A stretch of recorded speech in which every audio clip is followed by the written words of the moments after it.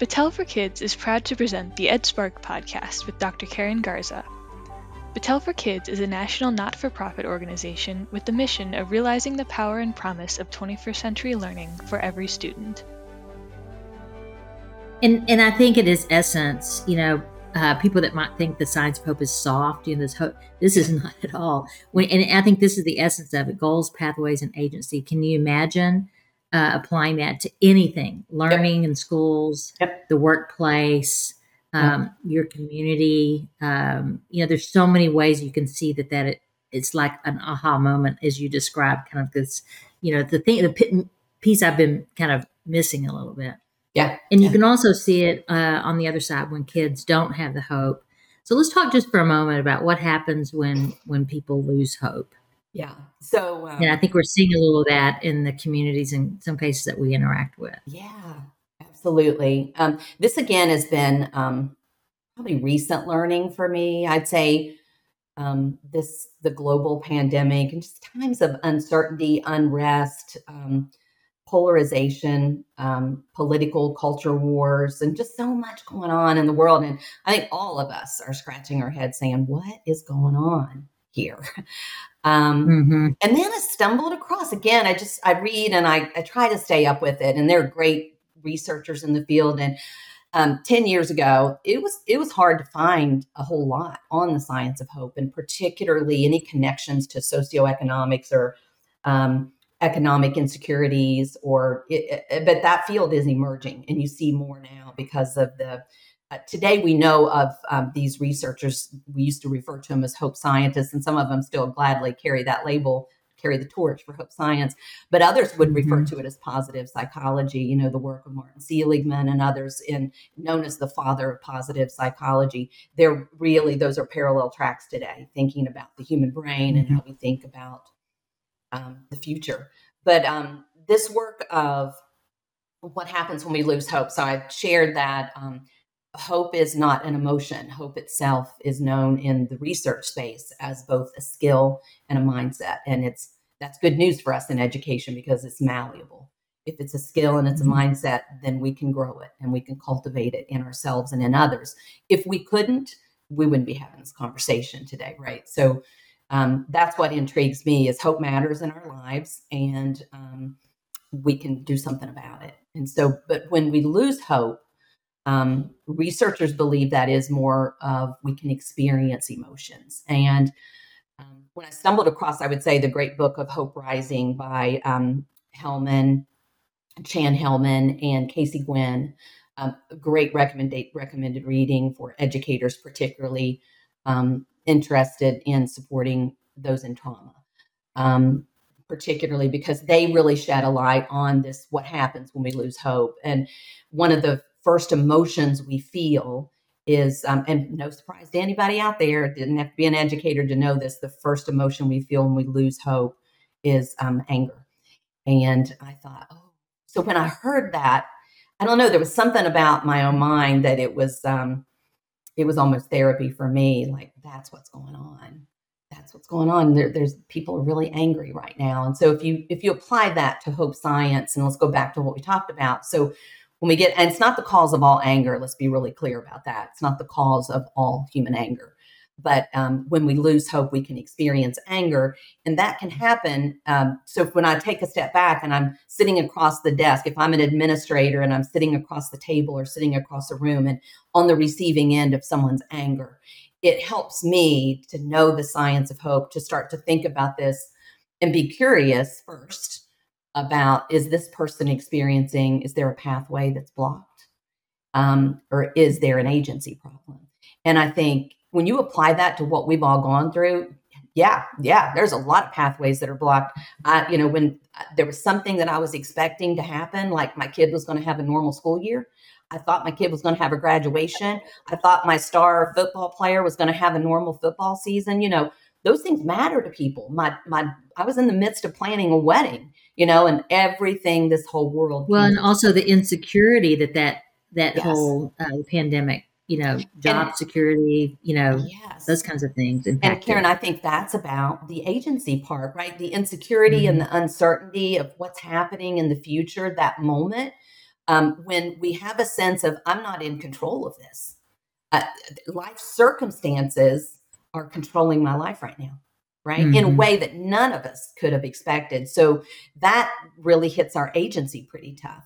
And then when we're on the receiving end of anger and people are perhaps saying things to us like, well, you're not doing a very good job teaching my second grader right now, or when you get in your head about that, and that impacts your agency. And so when you can really unpack that, I would just say this.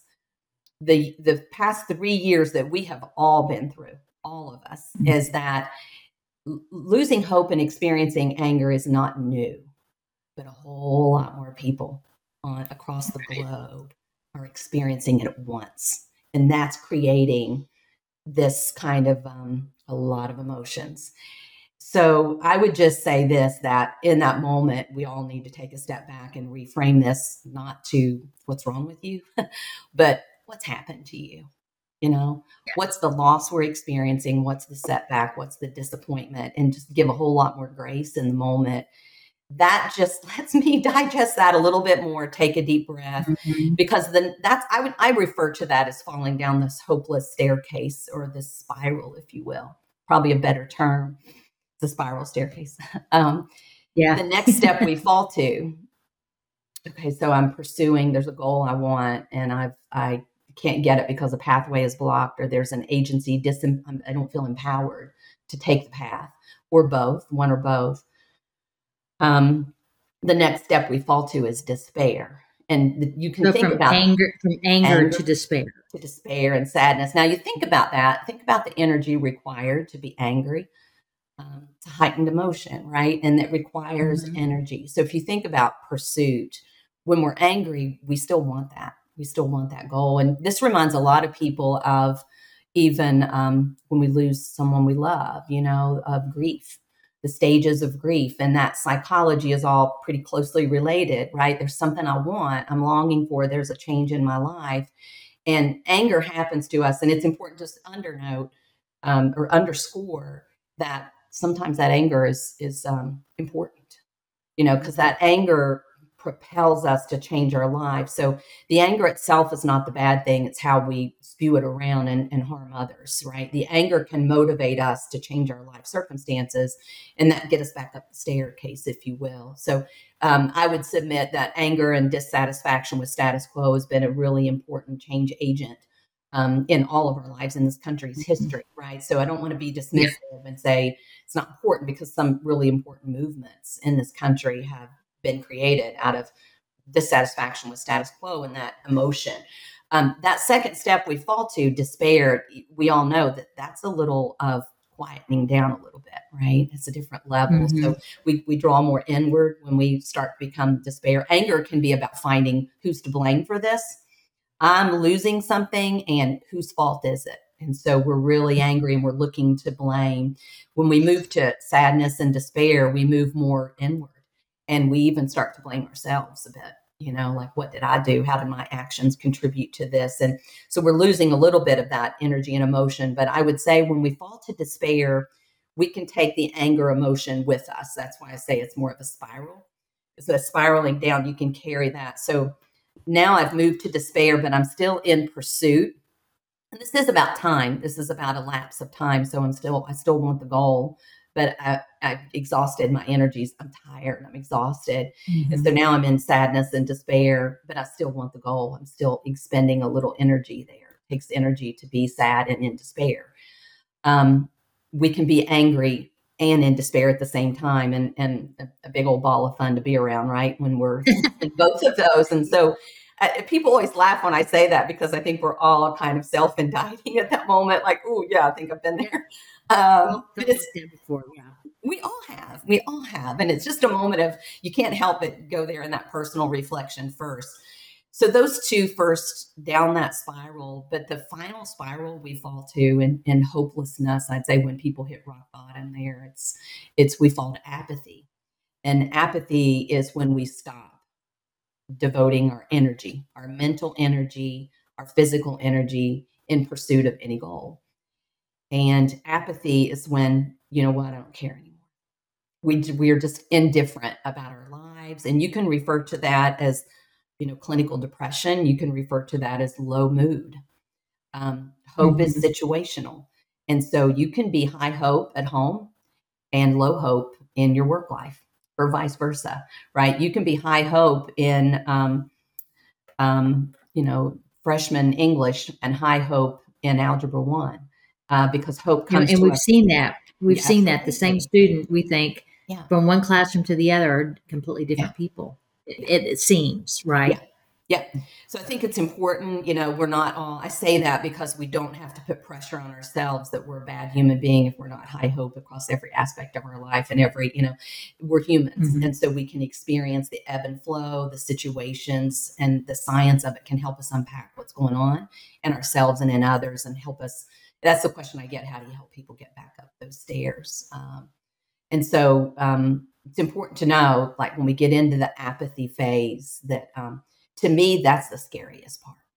If we think it's scary to see the anger around us right now, if we think that's disturbing or concerning, to me, the scariest part is where the human condition is such that people just don't care. And that's where I'm saying, let's get in there, because we're hearing across the country, educators, students, people are there, of just not knowing the path forward. We're tired, we're exhausted. And so we got to help people see, like, this is normal human response to a global pandemic. I would also submit that I love this analogy. I think it's worth spending a little bit of time talking about. A lot of these researchers would say that when you think about goals, pathways, and agency, that goals, if you compare this to a metaphor of a car driving down the road, a destination, that engine in that car is the brain. And so the brain is the engine of hope. And we won't get into that detail today, but that's our automatic default response, the amygdala and the prefrontal cortex, really how it commands future thought. And we all know that hope and fear kind of battle it out in the human brain every day. We get to wrestle with that, our hopes and our fears, and that's the prefrontal cortex and that amygdala. So that brain is the engine inside the car, and the destination of where we're going, that's our goal. And of course, the road is our pathway. But here's the key point I want to make. The fuel in the tank is the agency. And the important part of that metaphor is that it builds an awareness for us that agency, when we push the pedal to the metal really hard, we can run out of gas pretty quickly. And I want to believe, Jamie Meade, former educator, loved this profession and the heart and soul of educators across the country, that a lot of educators, the tank is empty. And so we're not hopeless. We still know our why. We still know why we're educators, but we need to refuel. And so I think, in my mind, that's the question right now. How do we refuel this profession? How do we help them, prop themselves up, dust themselves back off, and remind us all of why we're educators? So agency is that kind of what makes hope ebb and flow in our lives. And agency is what makes this hope situational. Is sometimes my tank is empty and I've exhausted my energies here and I need to refuel. And the science tells us we refuel through relationships and experiences. So this is what we mean by small wins. When you get a small win, you solve a problem, those things build our agency. Here's what's important. You don't build your agency by sitting on the sideline of your life. And this quiet quitting, this let me just show up and sit on the sidelines, that is not the pathway to get back up the stairs. In fact, it's exacerbating the problem, because sitting on the sideline of your life does not build your agency. You've got to pick yourself up and go with others and lock arms and walk back up that staircase together as a profession. So sorry, I don't mean to sound preachy, but it's just kind of my, Yeah, and it's I think that's an important piece, and I think it's we've got to take action, and we've got to own it, and get moving to get better, and get engaged and develop our hope. But that's a good transition to what can we do to build hope in others, in ourselves, and in others. Yeah. Well, we know it starts first with ourselves, and I always say that. Every educator in the room, when you hear this, you have to take a moment and personally reflect, because hopeless adults cannot build hope in the children they aspire to serve. Hopeless communities cannot build hopeless or hopeful children. You cannot give what you do not have. And it's like the oxygen mask on the airplane. You got to take your own oxygen before you take care of the person seated next to you. It is hands down the best thing you can do. And I always tell people, you cannot help but hear this first from a very deeply personal place. You're going to think about your family, your loved ones, the people in your household first, and you should. That's the best thing to do, because that's the first thing we have to do, is reflect on our own levels of hope. So you can't help but hear that and say, ooh, where am I? Do I have hope? You can only build hope if you have hope to spare. And so when you hear that, you reflect on, do I have hope to spare? So that's first, is a personal awareness of where I am. Being aware, this is what the field of positive psychology is giving us today, is this awareness of brain science and our automatic defaults of the amygdala. The amygdala's number one job is to keep us safe and to protect us. Fight or flight. That's right. And so sometimes that amygdala, it can overfire, and that the brain is saying, don't make a move in your life, Jamie, that's going to make your life harder or produce your own hurt, right? So it keeps us on the sidelines, because I don't take action. We're not moving along a pathway because I'm just going to sit right here because life's throwing me enough curveballs. I'm not going to participate in that. And sadly, people don't have that self-awareness. So we have to pay attention to that automatic default of our brain scanning for what could hurt me, what could go wrong here. And so that, again, that apathy, falling down the staircase, apathy, people can sit in apathy because of trauma. People can sit in apathy because they're tired and exhausted, but being aware of that. So that's first. That's why this dose of just learning a little bit about hope science can really help us. So I'd say we got to learn about this. We got to learn a little bit more about how our brain works. And push through that tendency that we're kind of wired to protect ourselves, right? Yes. Yeah. Yeah. And I think being aware, like what's going on here, being aware of that. And then you can start to, okay, the positive psychologists today would tell us that in that moment, when life throws us a curveball, a setback, an uncertainty, a disappointment, is that high hope people realize there is a choice to be made here. I am assessing the situation and I have a choice. And the choice is to choose a path forward. I can't control the past. That doesn't build my agency. I cannot control that, but I can choose to turn the page, and I get to write what tomorrow looks like. I get to choose the path forward. So when we're aware of that, I would say Karen is first. And then secondly, how do we build hope in others is we're really mindful of modeling hope. It's important. We model problem solving. It's okay to be vulnerable and to say, I'm challenged with this right now, and I'm going to work with others, and I'm going to ask for help with others, especially teachers in the moment helping each other. It was, or educators in general, administrators. What I love about the power of a network, right? We've seen that firsthand in our networks through, the National Network of Ed Leader 21. We observed that personally through a global pandemic of education system leaders, borrowing hope from one another and finding a way forward through collaboration, right? And how are you solving that problem? How are you doing that? And that energizes us. So go together. Don't be in isolation. You don't build hope that way. You got to go together with others to find a way forward in times of uncertainty. So, and realizing that, interesting, we've talked a lot about contagions, right? And hopelessness can be a contagion. You can, the research says that low hope people love to hang out together.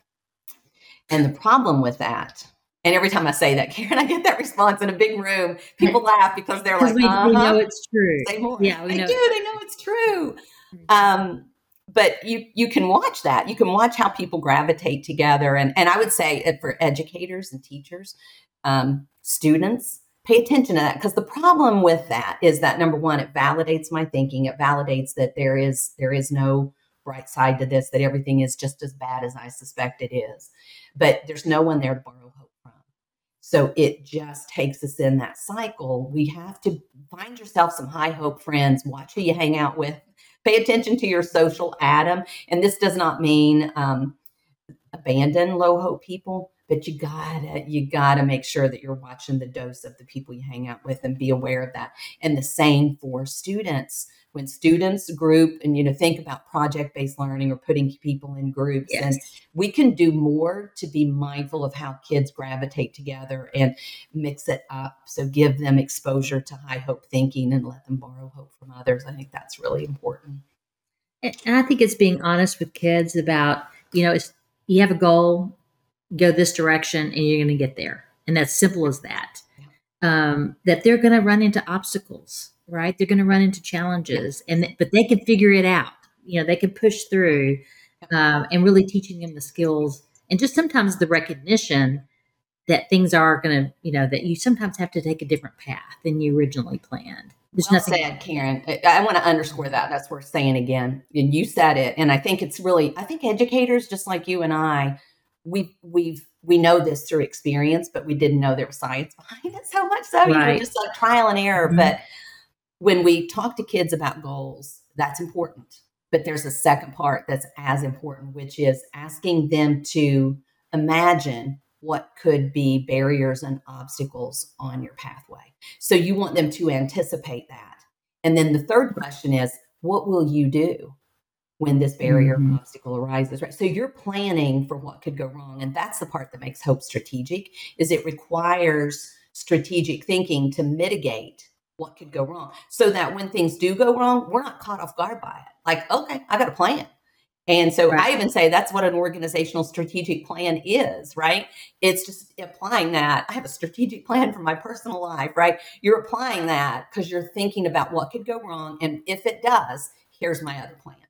So when kids have that skill, that serves them so well, because if we don't know what to do, like you said, we freeze in the moment, or sadly, we quit, or we drop out, or we stop pursuing the goal because I'm so surprised by this. So well said. And we see a lot, and we'll sometimes see students in our schools that demonstrate that apathy you talked about. Sometimes, maybe we can think differently about it now that we have some this construct around the signs of hope, and maybe it's hopelessness we're seeing, and not not lack of motivation or things like that we tend to characterize that way. That's that right there, Karen, and summarizes what I wish I had known before I started teaching, is that a sense of apathy in the classroom. You see a student come in and they're, we have a lot of labels for that, right? Disengaged. Yes. Inactive, not motivated. The worst of the labels is lazy. And I think what a tragedy to give your whole career and life's work to the deep pursuit of education and not know that, or mislabel hopelessness as lazy. And for me, myself, that took me back. Like, okay, this changes. I am totally reframing that in my mind, because if I label that as lazy or not motivated, I can say nothing I can do about that. It's just how it is. Right. I'm here, I'm showing up, I got a great lesson. But if I can take a step back and say, maybe this is hopelessness, and I've got a whole toolkit of strategies that I can use to help this child find their way to a hopeful future, that energizes me. And I think that's where a lot of people get stuck, is they just don't know what to do. They want to help, but they don't know what to do. And this is why we have to equip educators with understanding the science of hope, because there are strategies we can use to activate and ignite student motivation. That's a really good segue to Jamie. I know you spend a lot of time with school districts all across the country, really helping them think through how do they take this science, that what they've learned around the science of hope, and really apply it to things that they're doing in their systems to really cultivate hope for adults and students alike. So could you give us one or two examples of school districts that are really taking action around this science? It's been really inspiring to see in this moment educators across the country. And sometimes it's the superintendent who says, we got to talk about this more, and really opens the pathway to professional learning and creating time and space for understanding where there is no hope, there will be no learning here. And starting to prioritize and understanding, first of all, we got to take care of our profession. We got to take care of the well-being of our educators and our education leaders. And we have to really help people find a hopeful way forward in this profession. So that's one, is taking care of the adults so that they can be in their best position to take care of the children. And I see educators doing that. And Karen, you know, that is that we're staying very busy at Battelle for Kids in responding to these requests. And I think it's in this moment in time, we're in a pretty unique situation of where we're pretty well equipped as an organization to help educators in this professional learning. So I applaud school systems who are saying this has to have a parallel track. So it's not a prerequisite, I would say, but it's a parallel track of deep professional learning and deeper learning, but also understanding our mindsets and this hope science. So that see educators doing that all over. I love then to go in and see educators like me who are just taking it and running with it. Like, I got it. And so, you know, if you get feedback that when kids know that that teacher cares about their future, that is a powerful lever. When kids know it, it's not enough to care about kids' future. Kids have to know you care about their future, right? That's a sweet spot of bridging that gap between my intentions and the student's perception. And when you can bridge that gap, and we've created some tools at Battelle for Kids, like the student experience survey that helps the teacher, it illuminates that awareness. Like, of course I care about your future. Does the child believe it? When the student believes it, you can get a whole lot more momentum. Now, you don't need a full day workshop to teach a teacher a strategy about kids need to know you care. They know what to do with that. They know. When you can ask teachers about, hey, when kids know you know them, when kids know you know their interests, motivation starts because you're in this with them. You don't need a full day professional learning workshop. Teachers know what they need to do. And so I find that like the low hanging fruit of this work. So many teachers are running with it. Just last night, I would tell you this, I haven't even had a chance to share this with you personally, but a teacher in the Cincinnati, Ohio area reached out and said, 3 years ago, right before the pandemic hit, you came and talked to our staff about hope. And I'm doing my dissertation on this. And I thought it was a beautiful thing. I thought, yes, go build hope. And I love that educators are stepping into this space. And so there are hope builders among us, right? And so that's an example. There's an example of a system that heard this: hopeless people can borrow hope from others. But we have to help our colleagues. And so I can have a low hope day, but I need a colleague to notice that and see me in that moment and say, you know what, Jamie, you can borrow some hope from me. So there was a school system who created almost like a business card that had hope on it. And it was really for the adults to physically, tangibly have a way to say, I see you and I'm here for you and I got your back. You can have a hard day, but you can borrow hope from me. And when educators can support one another in that beautiful way, in this common shared goal we have, we can prop each other up, dust each other off, and help us to go in and do this work, this challenging, hard work, meaningful work. But we can be our best selves when we have other adults. So I love that. I follow everybody on Twitter once I go in and talk to them, or we have others at Battelle for Kids who do this great work, but I love to be tagged on Twitter and see some great workshops happening. I love the work happening in Virginia Beach City Schools, where we've done some work with all of their principals and all of their administrators. But I love just catching a Saturday workshop where educators are talking about pathways and agency and really asking the question, what pathways might be blocked for kids here? And talking to kids about that. So those are good examples. There's a lot more, but I think those are some of the things that excite me and build my hope for the future. And you know, that's I did that in my last district. Didn't realize how important it was. I just intuitively was doing it, and that really was looking at all the policies and practices and structures in the system that do put up barriers for kids. And you might not even be aware of it unless you step back and really spend some time analyzing it from that lens. I think that's really important.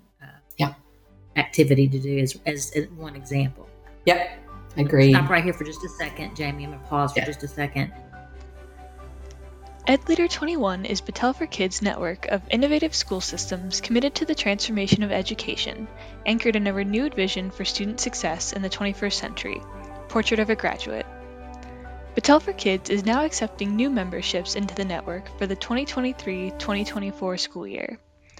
Don't miss your chance to join the nation's premier network for education transformation and become connected with hundreds of systems around the country committed to 21st century deeper learning. Learn more about membership at bfk.org/edleader21.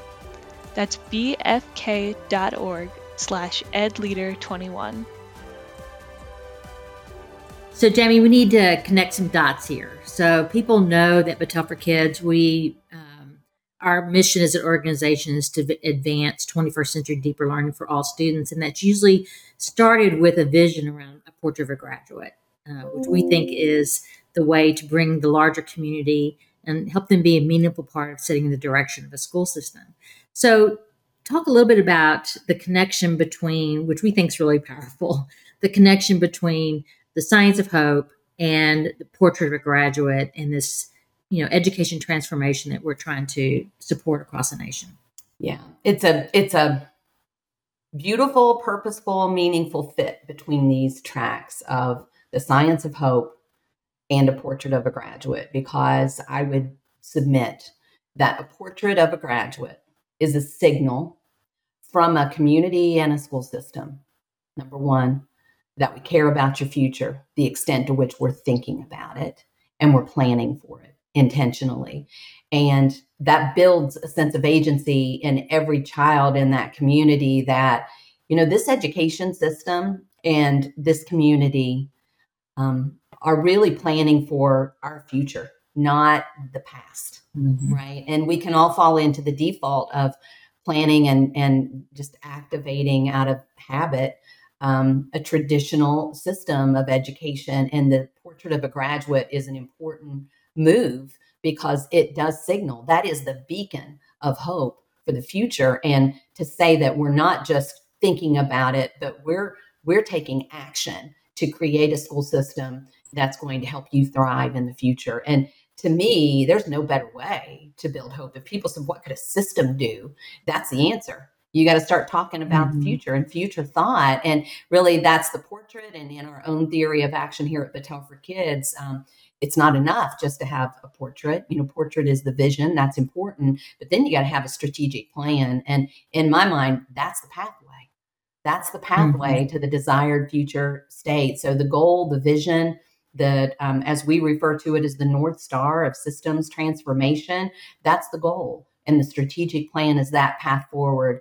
And you build the agency through the right kinds of professional learning that is needed throughout that system to ensure that every educator is equipped to deliver on the vision for students. So it lays over very nicely. And then I would say the second thing is there's a lot of great work to be done when you start talking about hope science. And you and I talked about this a lot throughout this podcast, is when you start looking at portrait competencies that school systems and communities have identified as key skills for the future. They're already on to this aha moment that kids need critical thinking skills. Kids need creativity. They need problem solving. Those are all the skills you need to create pathways to a better future. And so that's just being intentional and helping people take a minute. And I've done this work in school systems where they put their portrait competencies up around the room as we talk about hope science. And they discover it. I mean, I don't need to lead them right there. They find it. They're like, oh, we're talking about that. So hope is not one more thing on the plate. Hope is really a lot of metaphors here, but the wind behind your sails. Like if you want to activate this, you got to help people understand how to make those moves and feel the agency that we can do this here. This is doable. Big, yes, but it's doable. And hope science and portrait of a graduate go hand in hand. I think about portrait of a graduate, particularly as it relates to portrait of a graduate represents that we know that content knowledge is really important. Yeah. Has been and always will be. Yep. But the research is really clear on this, starting from research that was done in business and industry and beyond, saying that that's insufficient alone, that you have to also have these other skills that help you really act on that content knowledge or that specialized skill. You have to have these other skills. And I think that's, really the sweet spot where hope really sets. Can you imagine if we had hopeful young people that we graduate every year that knew how to go to college and deal with those things that sometimes are challenges for kids in college or into the workforce, where sometimes it's so difficult for people to find their footing. If they had strong hope and also these other skills, just think about what we could do in terms of our society and our, really doing what we know is best for young people. And also with our educators, we know we have to cultivate hope. We need more and more educators to be a part of this. I think the best profession there is out there. And I think we can all think about educators who had a profound impact on our lives. And, that's, I was thinking last night around, I had such a great experience as a young person, had great teachers. I had hopeful people in my life. That's what we should aspire for every child, right? A great educational experience and a hopeful future for themselves and others. So tell our audience, our last question here is just how, if someone was really inspired by this and wanted to learn more, where could you point them to? You mentioned a couple of books. Anything else or other books you want to recommend or want to restate those? Yeah, I'd say a couple of things. One is we referenced it earlier in the podcast, but one is people always ask us how do we know this is making a difference? How do we know is there impact here? And so we at Battelle for Kids have developed an instrument of it's a student survey, but it doesn't collect individual student data as much as it gives us insight as educators about how kids are experiencing learning and the degree to which students feel we are intentionally cultivating hope, belonging, emotional engagement, and a 21st century learning. And that tool called the Student Experience 21 is really intended to be not a hard measure, but really illuminating some insights for educators to start to figure out what works here. So we can learn all these strategies and hope, and let's go apply some of those in the classroom and then measure how kids feel about that. How is it changing how kids experience learning when we do this? So the Student Experience 21, you can learn more about that on Battelle for Kids website. We'll put some of those in our show notes for the podcast. That'd be one, is just to start to run your own local kind of your own information to cause and effect. Try and measure and see what's working.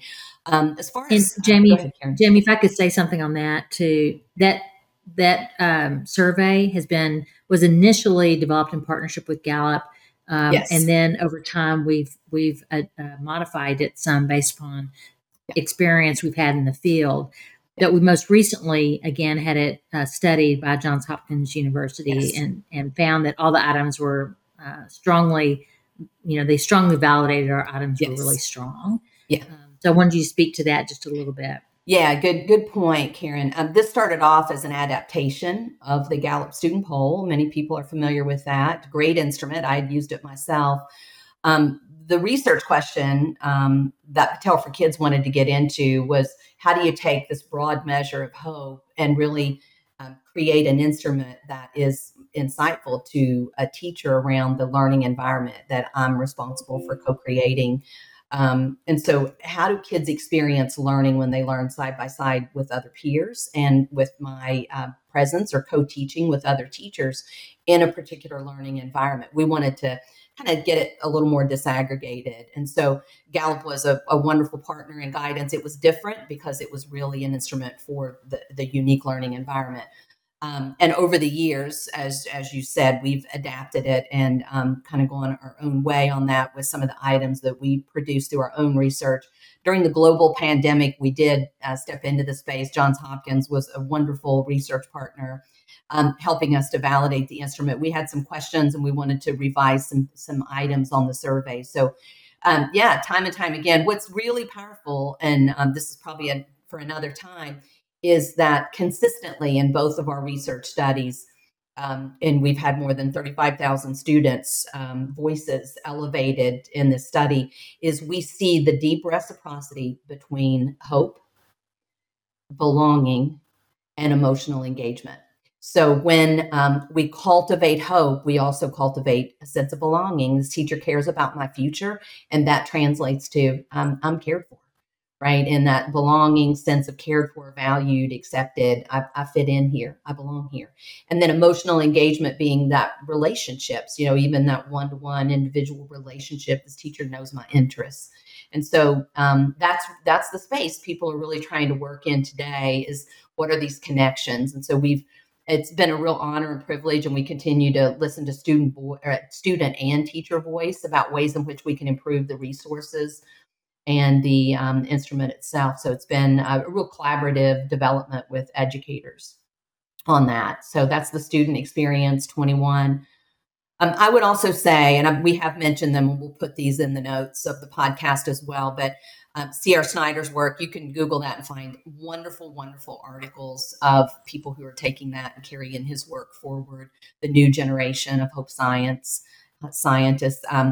Shane Lopez's work, Making Hope Happen, Casey Gwynn, Chan Hellman's work of Hope Rising. Thomas Sulo's doing some great work in really kind of coining the phrase that of learned hopefulness. And he's really underscoring that we can learn hopefulness in our, I find that really compelling work. And that's new. A lot of that's been written during the global pandemic. So those would be my recommendations of books you could go to just right off the shelf if you want to deepen your learning in the space. Thank you, Jamie. We could talk for hours about this subject matter, and I hope it's inspired our listeners to learn more about the importance of really being intentional around cultivating hope for adults and children alike. If you want to learn more, you can go to batelforkids.org, and we have more information on there. I just am so grateful to have Jamie on our team at Battelle for Kids. She's such an asset. And I know districts across the country just really value and appreciate your support as they think about actions they're taking to cultivate hope throughout their system. So thank you, Jamie, for your leadership in this important area. We appreciate Yours as well, Karen. Thank you. Pleasure. Jamie Meade serves as Vice President and Chief of Staff for Battelle for Kids. She leads the execution of the organization's strategic plan to fulfill its mission of collaborating with educators and local communities to inspire passion and purpose for lifelong learning in every student. She has spent her entire career in education.